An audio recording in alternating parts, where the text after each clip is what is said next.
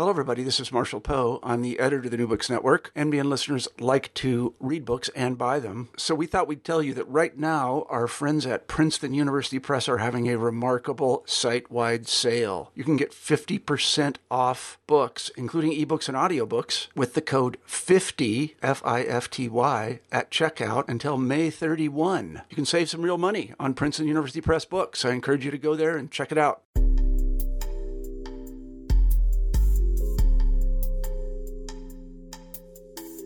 Hello, everyone, and welcome to New Books in Gender and Sexuality Studies. I'm Jamie Madden. Today, we'll talk with Dr. Mark Rifkin about his new book, Beyond Settler Time, Temporal Sovereignty and Indigenous Self-Determination. Mark Rifkin, welcome to the show. Thank you for being here. Hi, thanks so much for having me. I'm happy to be on the podcast. Great. I'm glad for the chance to talk with you. Mark, I wonder if you could begin by telling us about yourself.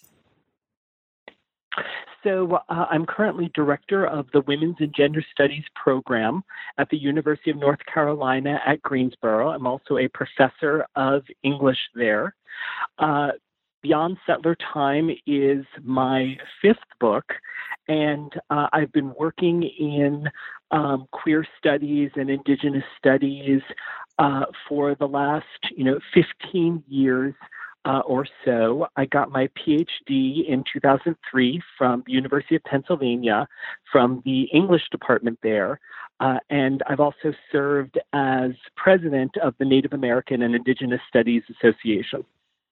Great. Before writing Beyond Settler Time, you published a book called Settler Common Sense, Queerness and Everyday Colonialism in the American Renaissance.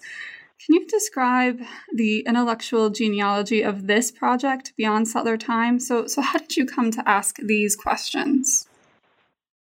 Well, so I was watching the movie Lincoln, and in it, and for those who don't know, it's about the tail end of the Civil War and the passage of the 13th Amendment. And when Ulysses S. Grant came onto screen at various points during the film, there's a man with him who looked to me to be Native. And I thought, who is this person? And he's not speaking, he's not saying anything, he's not referenced in any way. And the second time he came on the screen, it occurred to me like, oh, it's Elias Parker, who was a Seneca leader. He was an incredibly important figure within Tonawanda Seneca history, but he served as Grant's chief secretary during the war and became the head of the Bureau of Indian Affairs under the Grant administration. So I'm watching this movie and I'm seeing the figure of Elias Parker, and I'm wondering, why isn't he speaking? Like, why is he here but not saying anything? And I started, and this phrase, the silence of Elias Parker, kind of came to my mind as I was thinking about this. And I started thinking about the ways that the kind of story that Lincoln wants to tell, the movie Lincoln wants to tell, about national history, about what the U.S. is, about the Civil War as this crucial turning point in American history, can't really engage Native histories, histories of U.S. expansionism, histories of U.S. colonial occupation of Native lands. And I wanted to think about how periodization, how we divide up U.S. history, works in ways that occlude engagement with Native histories and histories of settler colonialism. And so when I was thinking about that, often when I'm working on an essay that's not connected to an existing book project, and I started thinking about this as an essay, I start to ask myself, well, what would the book of this be? What book would this be in if I were to write something around this?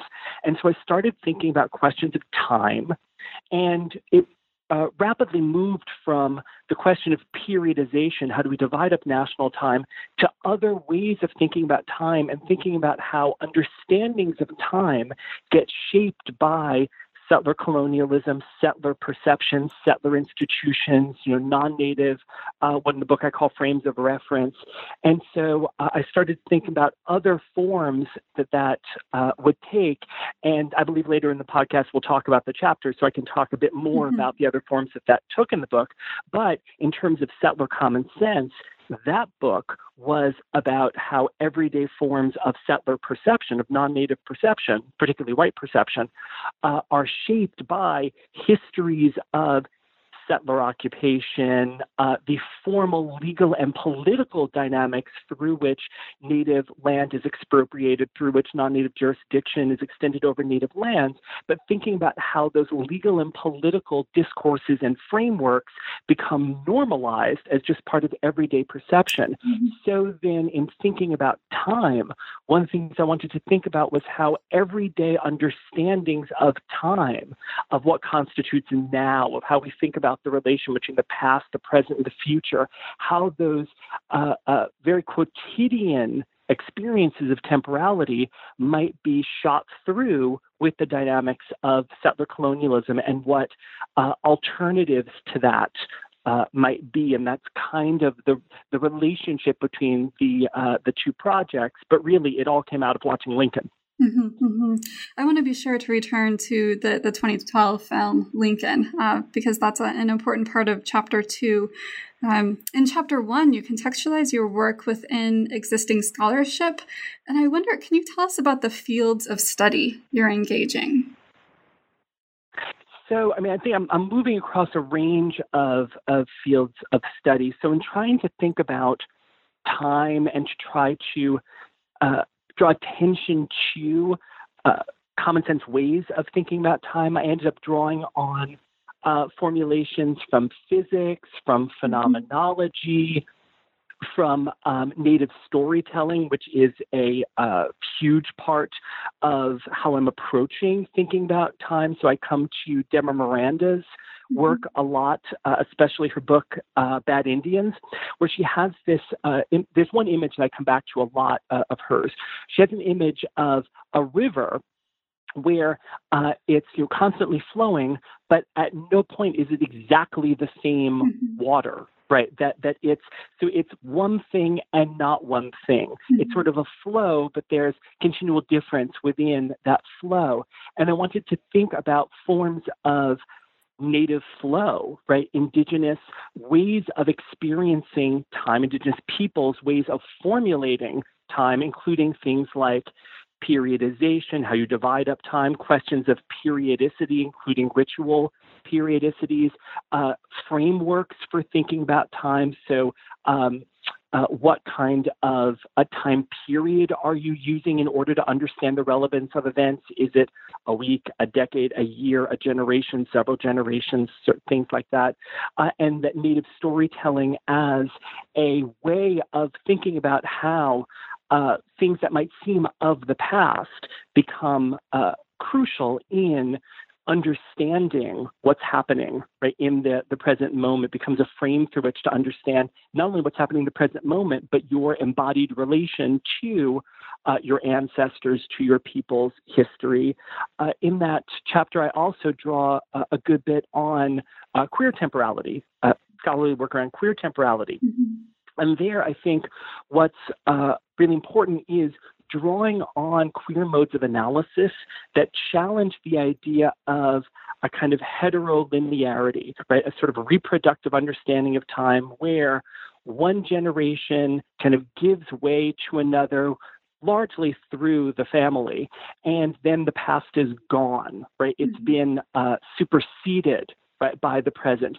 And that work on queer temporality has worked to challenge that notion of legacy, of inheritance, which tends to be organized around a kind of nuclear family logic. But work on queer temporality has also tried to think about experiences of connection across time, especially to forms of the past with which one does not have this kind of continuous relationship. How to think about the relation between the past and the present, not as one of generational succession and inheritance in this sort of vision of kind of family legacy. Mm-hmm. And so how does one then raise questions about these everyday experiences of time, like familial inheritance, right? That queer studies asks such questions. However, because I wanted to think about forms of peoplehood, because I wanted to think about the potential of inheritances across time within peoplehood, that I was interested in forms of continuity, and even generational continuity, which queer studies tends to want to bracket, because so often that generational continuity gets thought of and gets understood in heteronormative terms. But it's drawing on queer studies, sort of rich work there, including by folks like Beth Freeman, to raise questions about how time is affectively experienced and how might normative ideas of time be tied to and be work in and through other normative institutions like the family, right? So try to think about the normativity of time. And then for this book, thinking about a kind of settler normativity of time, how our experiences of time shaped by the regularized, normalized institutions of the settler state. So queer studies gives me a kind of lever there for both thinking about how experiences of time get treated as natural and given, and how they get produced through social institutions, but also thinking about other possibilities for how one might understand relationships to time, although thinking about it in a native context, sort of moving away from a lot of the emphasis on discontinuity, ephemera, et cetera, that tends to be at the core of queer studies work. And you're exploring a range of sources, as you mentioned, film, also documents produced by the government, fiction, texts, histories, and you describe the organization of the text Beyond Settler Time as, and I'm quoting here, you say it's a series of meditations on particular tensions, ways that indigenous forms of time push against the imperatives of settler sovereignty. And chapter 2 explores, as you said, the 2012 film called Lincoln. And can you tell us about this chapter? And maybe can you tell us also about the notion of temporal sovereignty? Well, sure. So temporal sovereignty is a way for me to mark the political significance and implications of time. So often when we talk about sovereignty, we're talking about some form of juridical structure, right? The how is governance in a kind of formal way and enacted, things like jurisdiction, et cetera. So, but sovereignty has also been used to think about more broadly about a range of ways that indigenous peoplehood and self-determination get enacted. So temporal sovereignty becomes a kind of condensed way of getting at how experiences of time might be subject to settler pressure, that settler colonialism may be enacted through imposing particular time frames, both in terms of taking national history as a given, which is incredibly important in the discussion of Lincoln, which I'll come to in a second, but also how settler colonialism gets enacted through imposing normative processes of maturation. What does childhood look like? What does it mean to be an adult? The expectations of marriage and wage work, right, et cetera. And so temporal sovereignty becomes a way of thinking about those impositions and the range of those impositions, but then also how are Native peoples not simply enfolded into those forms of, what I call settler time, those settler temporal frameworks, or those ways of experiencing and thinking about and narrating and institutionalizing time that come out of settler expectations, frameworks, needs, imperatives that normalize the existence of the settler state and non-natives' everyday presence, right, on occupied indigenous lands, so that temporal sovereignty is a way of getting at all of those dynamics. And with respect to chapter 2, where I'm thinking about Lincoln, so as I was mentioning before, the film Lincoln tries to tell this story, and it's a somewhat familiar story, about national history where the Civil War becomes this kind of redemption of the history of the Civil War and the 13th Amendment, emancipation, becomes this redemption of a history of violence, but the U.S. is then imagined and imaginable as always in the process of becoming freer. Right, that the idea of the U.S., as it's described in the film, is a movement toward freedom, and then slavery becomes a kind of aberration which gets corrected in the Civil War. And I describe this as the emancipation sublime. And as I was talking about before, so then we have this mute figure of Elias Parker, and what the chapter thinks about is, if one starts engaging with Native histories and histories of U.S. expansion and occupation, then the kind of periodization that centers on the Civil War doesn't make a lot of sense. And that the ways that we treat the givenness of the nation, and I mean both the givenness of the U.S. as an entity, but also its specific territorial boundaries, right? How do we know that something belongs to U.S. history? Well, one way is it occurs within the U.S., right? But that requires that you take as given that within, right?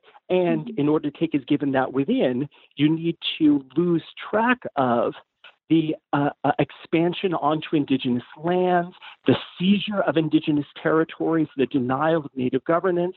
So I started thinking about what happens kind of during the Civil War or around the Civil War that can't come into the kind of historical imagination we see at play in the film.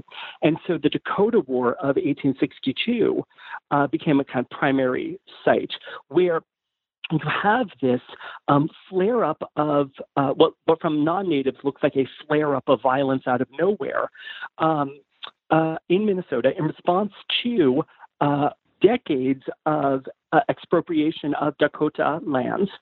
And it's occurring in the middle of the Civil War, but it has nothing to do with the sort of usual coordinates through which we understand the Civil War historically. And the very fact that Native resistance to being pushed off their lands, to being starved because they're not getting the rations they were promised, that Native response in terms of opposition to U.S. forces, a turn to violence, that this is not something that comes out of nowhere. But for non-natives, it appears as if it does. And one of the things that I talk about is that the sense of time is that these lands are just going to be occupied by non-natives, that non-native settlement is just going to expand, so that then native resistance to that, even though you can trace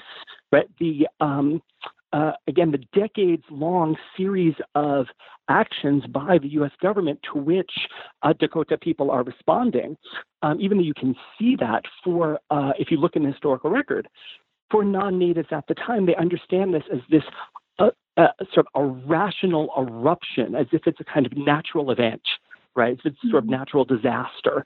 And so it seems to come sort of to be out of time. Right. And I wanted to explore that kind of out of timeness and the ways that the kinds of thinking about the coherence of the nation and of national history we see at Lincoln is one of the things that's at play in the 1860s that is abetting the violence against Dakota people and is contributing to what for non-natives appears as a kind of incoherence of Dakota actions during the war.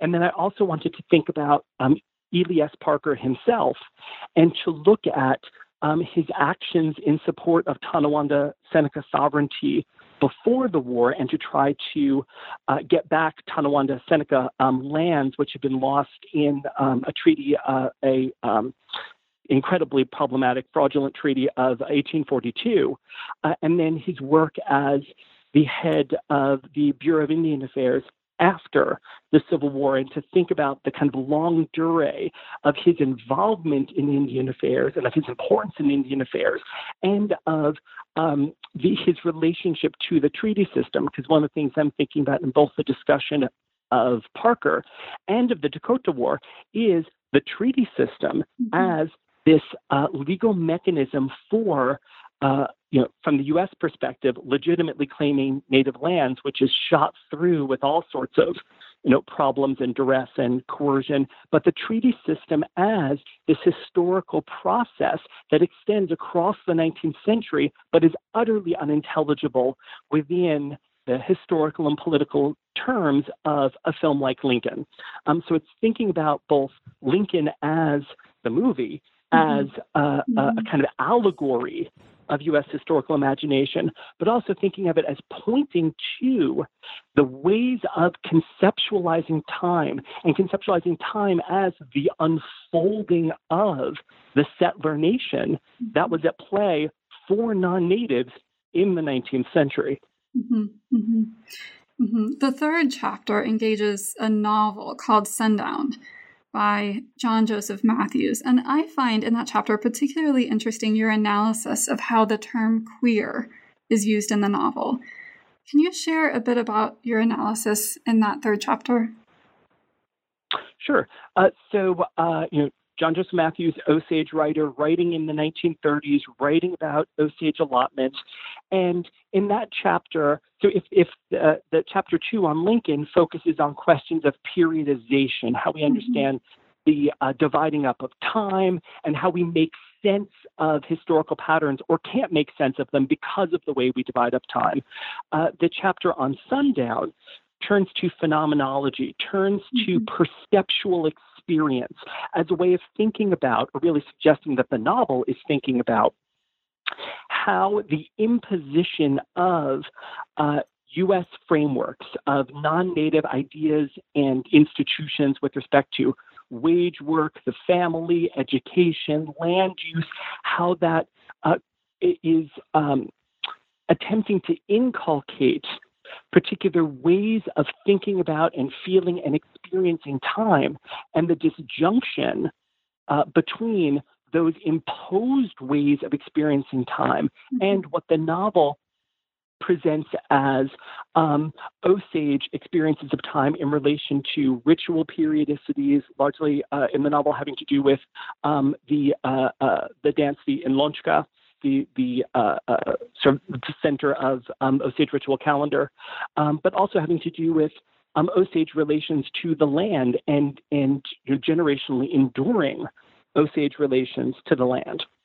And so in the main character's experience, main character is a young adult and then adult man named Chow. And the novel is largely about engaging his ways of navigating between these two different, as I call them, spatiotemporal formations, one that's been imposed through U.S. policy and allotment, and one that comes through Osage relations with the land and relations with other Osage people. And with respect to the term or concept of queer, that often when the novel is talking about Chow's experience of himself as odd, as alien, as not fitting within non-native social scenes and expectations, the novel uses the term queer to mark that sense of alienatedness.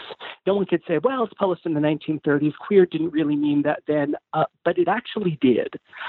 And I think one thing that's fascinating in the way the novel uses queer is that within the allotment system, within the boarding school system, one of the things that U.S. policy is trying to do is to, as it describes itself, kind of give Native people a sense of true home and family, which we could describe as inserting them into a nuclear family structure, inserting them into heteronormative notions of intimacy, of social reproduction, ideas of private property holding. And so the entire project of allotment and the boarding school system and everything that went with them can be thought of, as I've written in other of my work, an attempt to make Indians straight, to insert them into heteronormative systems.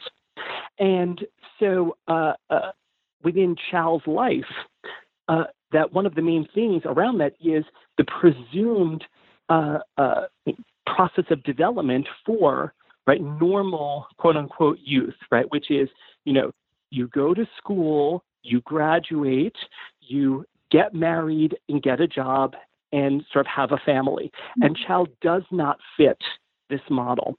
And so when the novel is using the term queer to mark the disjunction between imposed non-native social frameworks and the sort of experience of time that comes with them, and to juxtapose that with Osage social frameworks and the experience of time that comes with that the use of queer seems to me not just to generically mean odd, but to speak to the ways that native social experiences, including ways of understanding time, ways of marking history, ways of thinking about embodied relationships to the land, come to be understood as perverse, deviant, right, aberrant, in a kind of sexological way within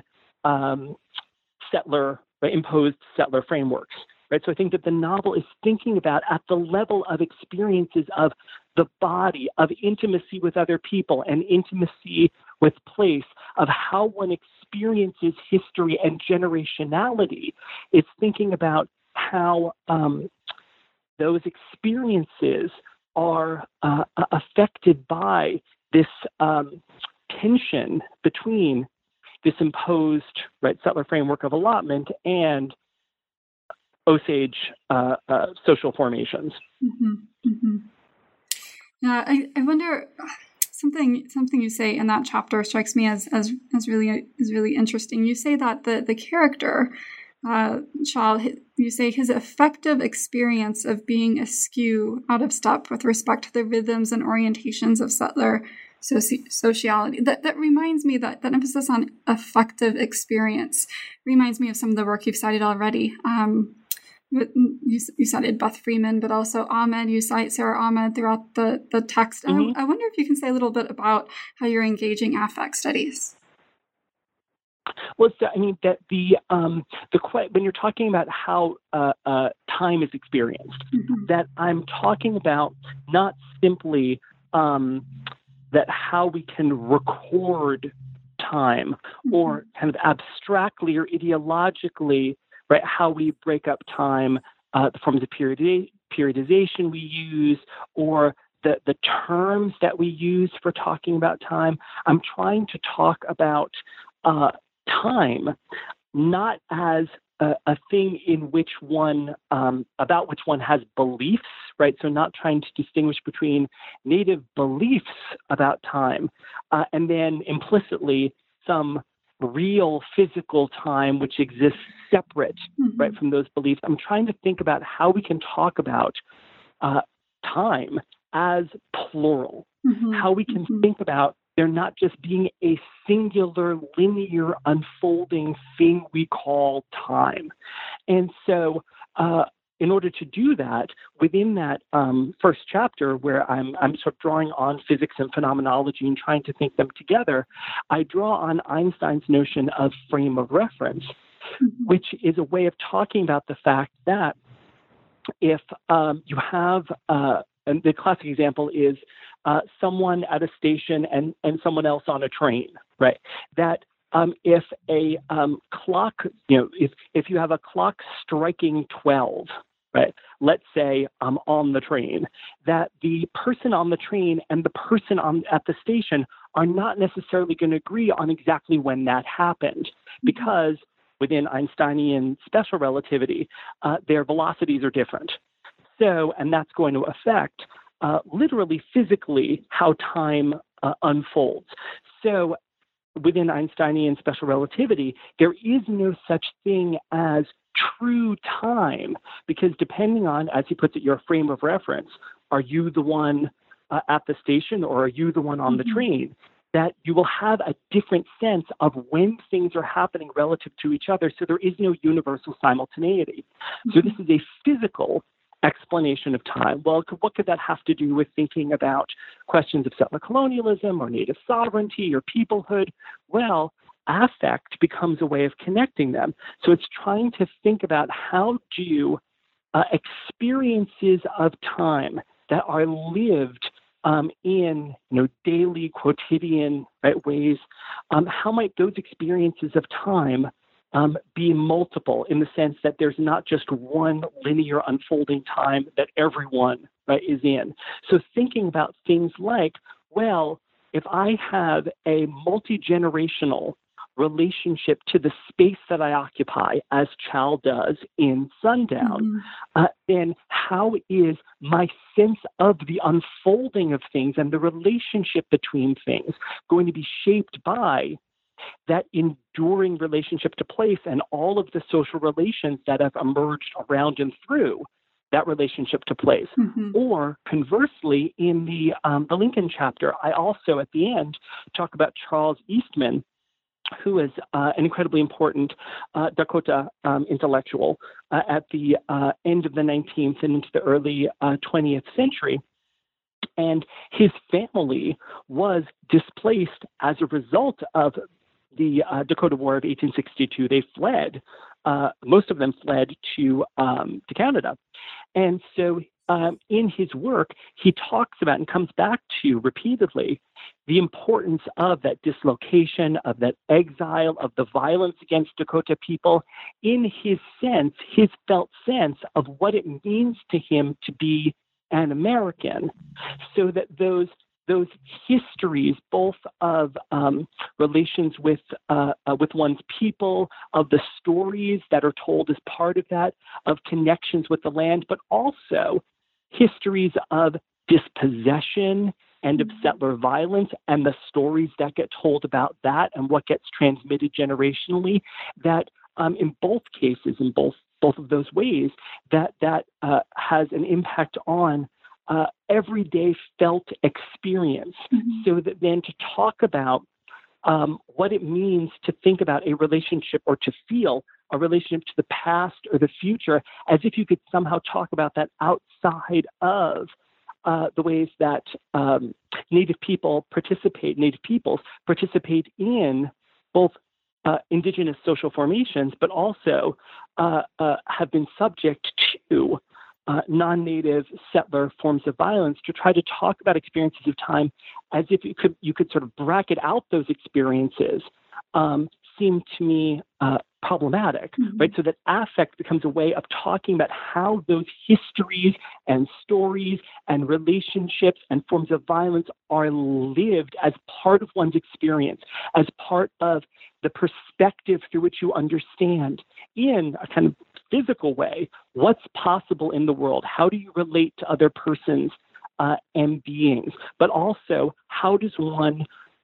experience the relationship between the present, the past, and the future, rather than thinking about that as a kind of generic question or a set of cultural beliefs that's sort of perched on top of what's imagined as a kind of otherwise uniform sense of time. Well, everyone's just in time. Time is singular. Time is one thing. It's just linearly moving from the past to the future. Instead, affect becomes a way of thinking about frame of reference in social, political ways that are embodied.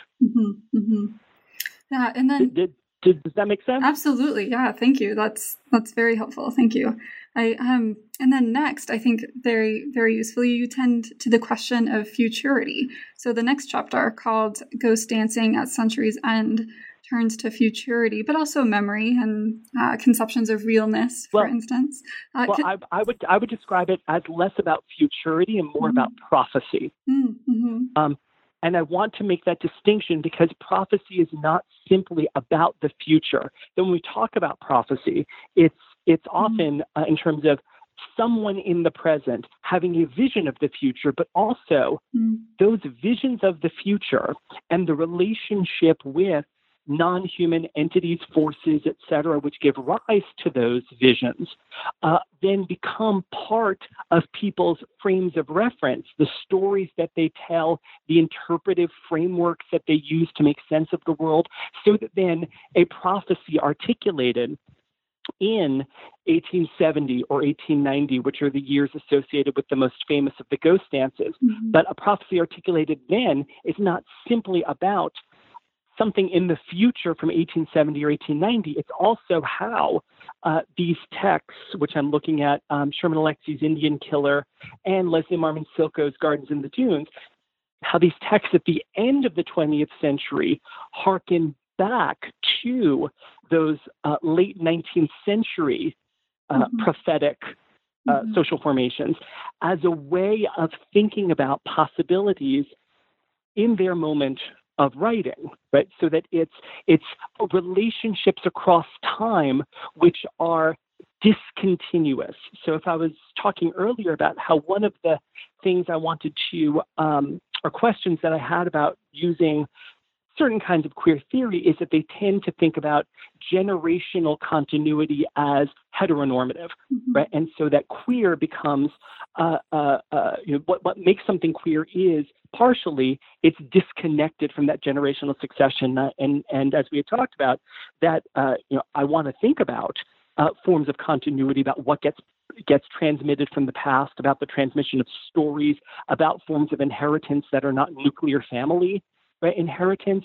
But in the discussion of prophecy, I come back in some ways to those queer formulations in order to think about intimate relations across time, which are not about succession, which are not about the sort of linear unfolding of time, which are not about the continuous passage of one thing, through time, but about a kind of hearkening back and forward, which allows for, as I suggest in the chapter, different ways of thinking about Native identity than, as I discuss in Silko's text, right? She wants to challenge, or one of the things I argue is that the novel wants to imagine Indigenous identity not as bound up in being located on a particular reservation and thinking about the ways that the question of who belongs to that reservation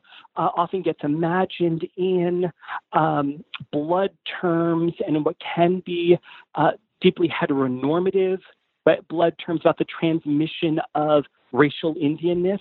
And Silko wants to think in more capacious ways about Native peoplehood, about relations among Native people, about the possibilities for various kinds of intimacy and connection that are not routed through the nuclear family, nor are they routed through the official mappings of Indian policy and the kind of codes of authenticity present in Indian policy for verifying who can really count as Indian. And that prophecy in the novel becomes a way of talking about rich relations across time that move sort of in multiple directions. And I think about it as the novel as envisioning prophecy as a kind of intimate network, right, on which you can draw, right, in forging, right, relationships in the present with future generations, with past generations, with the land.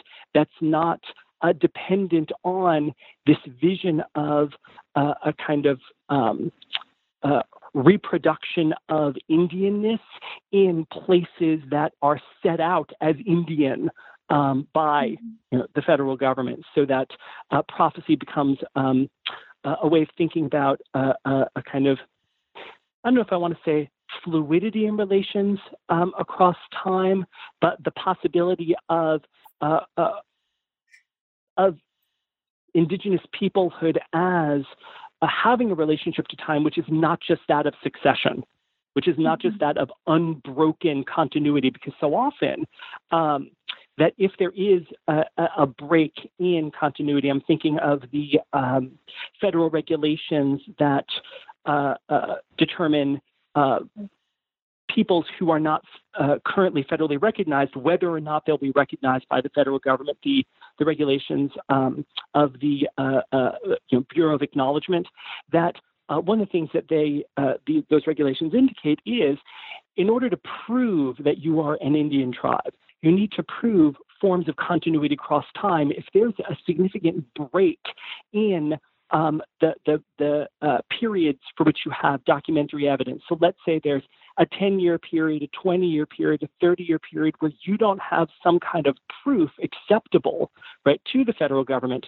that indicates that there was, a thing called a tribe, right, in some form. Then that discontinuity means that your appeal, right, that your pursuit, right, of federal recognition will be rejected. Mm-hmm. So that prophecy, I think, in these novels becomes a way of thinking about relationships across time that don't obey that kind of sort of settler-framed logic of continuous Indianness, which is also about disappearance. It's about vanishing. It's about if there is not that absolute continuity that can be shown on non-native terms, then Native people have ceased to exist, right? So the prophecy becomes a way of talking about relations to time which are other than the imagination of Native disappearance and vanishing. Mm-hmm, mm-hmm. And then at the end of the book, you continue to wrestle with this notion of temporal sovereignty. And I'd like to read a sentence from this final section. It's actually a question you're asking. So you say, how do we account for the roles played by feelings, memories, stories, and all manner of non-legally codified relationships in thinking about the possibilities and dynamics of collective struggles for justice? So can you tell us about that final section of the book? Well, so there, it's in many ways like earlier in our conversation where I was talking about the fact that sovereignty is so often thought of in juridical terms, right? Mm-hmm. It's what does the government look like? What is the structure of that government? Over what territory and people does it exert jurisdiction? What is the content and character of that jurisdiction? But as I noted earlier as well, there are also ways of thinking about sovereignty, the concept of sovereignty, using the term sovereignty that seek to envision and to mark forms of Native self-determination that exceed things that look like a political juridical structure from a non-Native right, perspective. Mm-hmm. So, and this gets back to the question of affect, right? Forms of everyday life. How can we think about peoplehood as lived in everyday ways that, and this is a drawing on the work of Diane Millian, where she says that, I'm going to get this not quite right, but basically there are things that then don't show up as political. There are things that don't look political. There are things that becomes very difficult to narrate as political, at least on non-Native terms, and certainly on governmental terms. So then in that that final section, I'm thinking, what might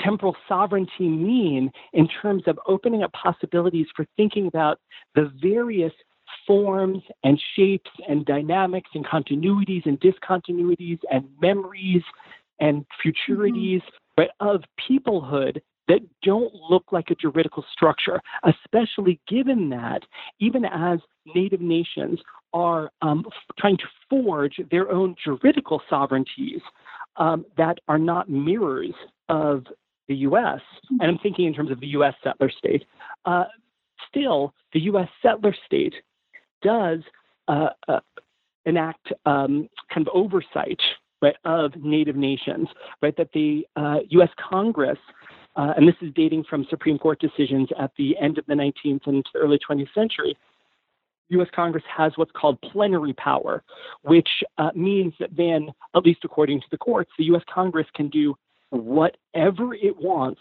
in Indian affairs, and there's nothing to stop it except its own will, right? So Native national governments are then making decisions about their governance, how to support their people, how to imagine futures for their people, how to draw on the past and principles and philosophies of their people.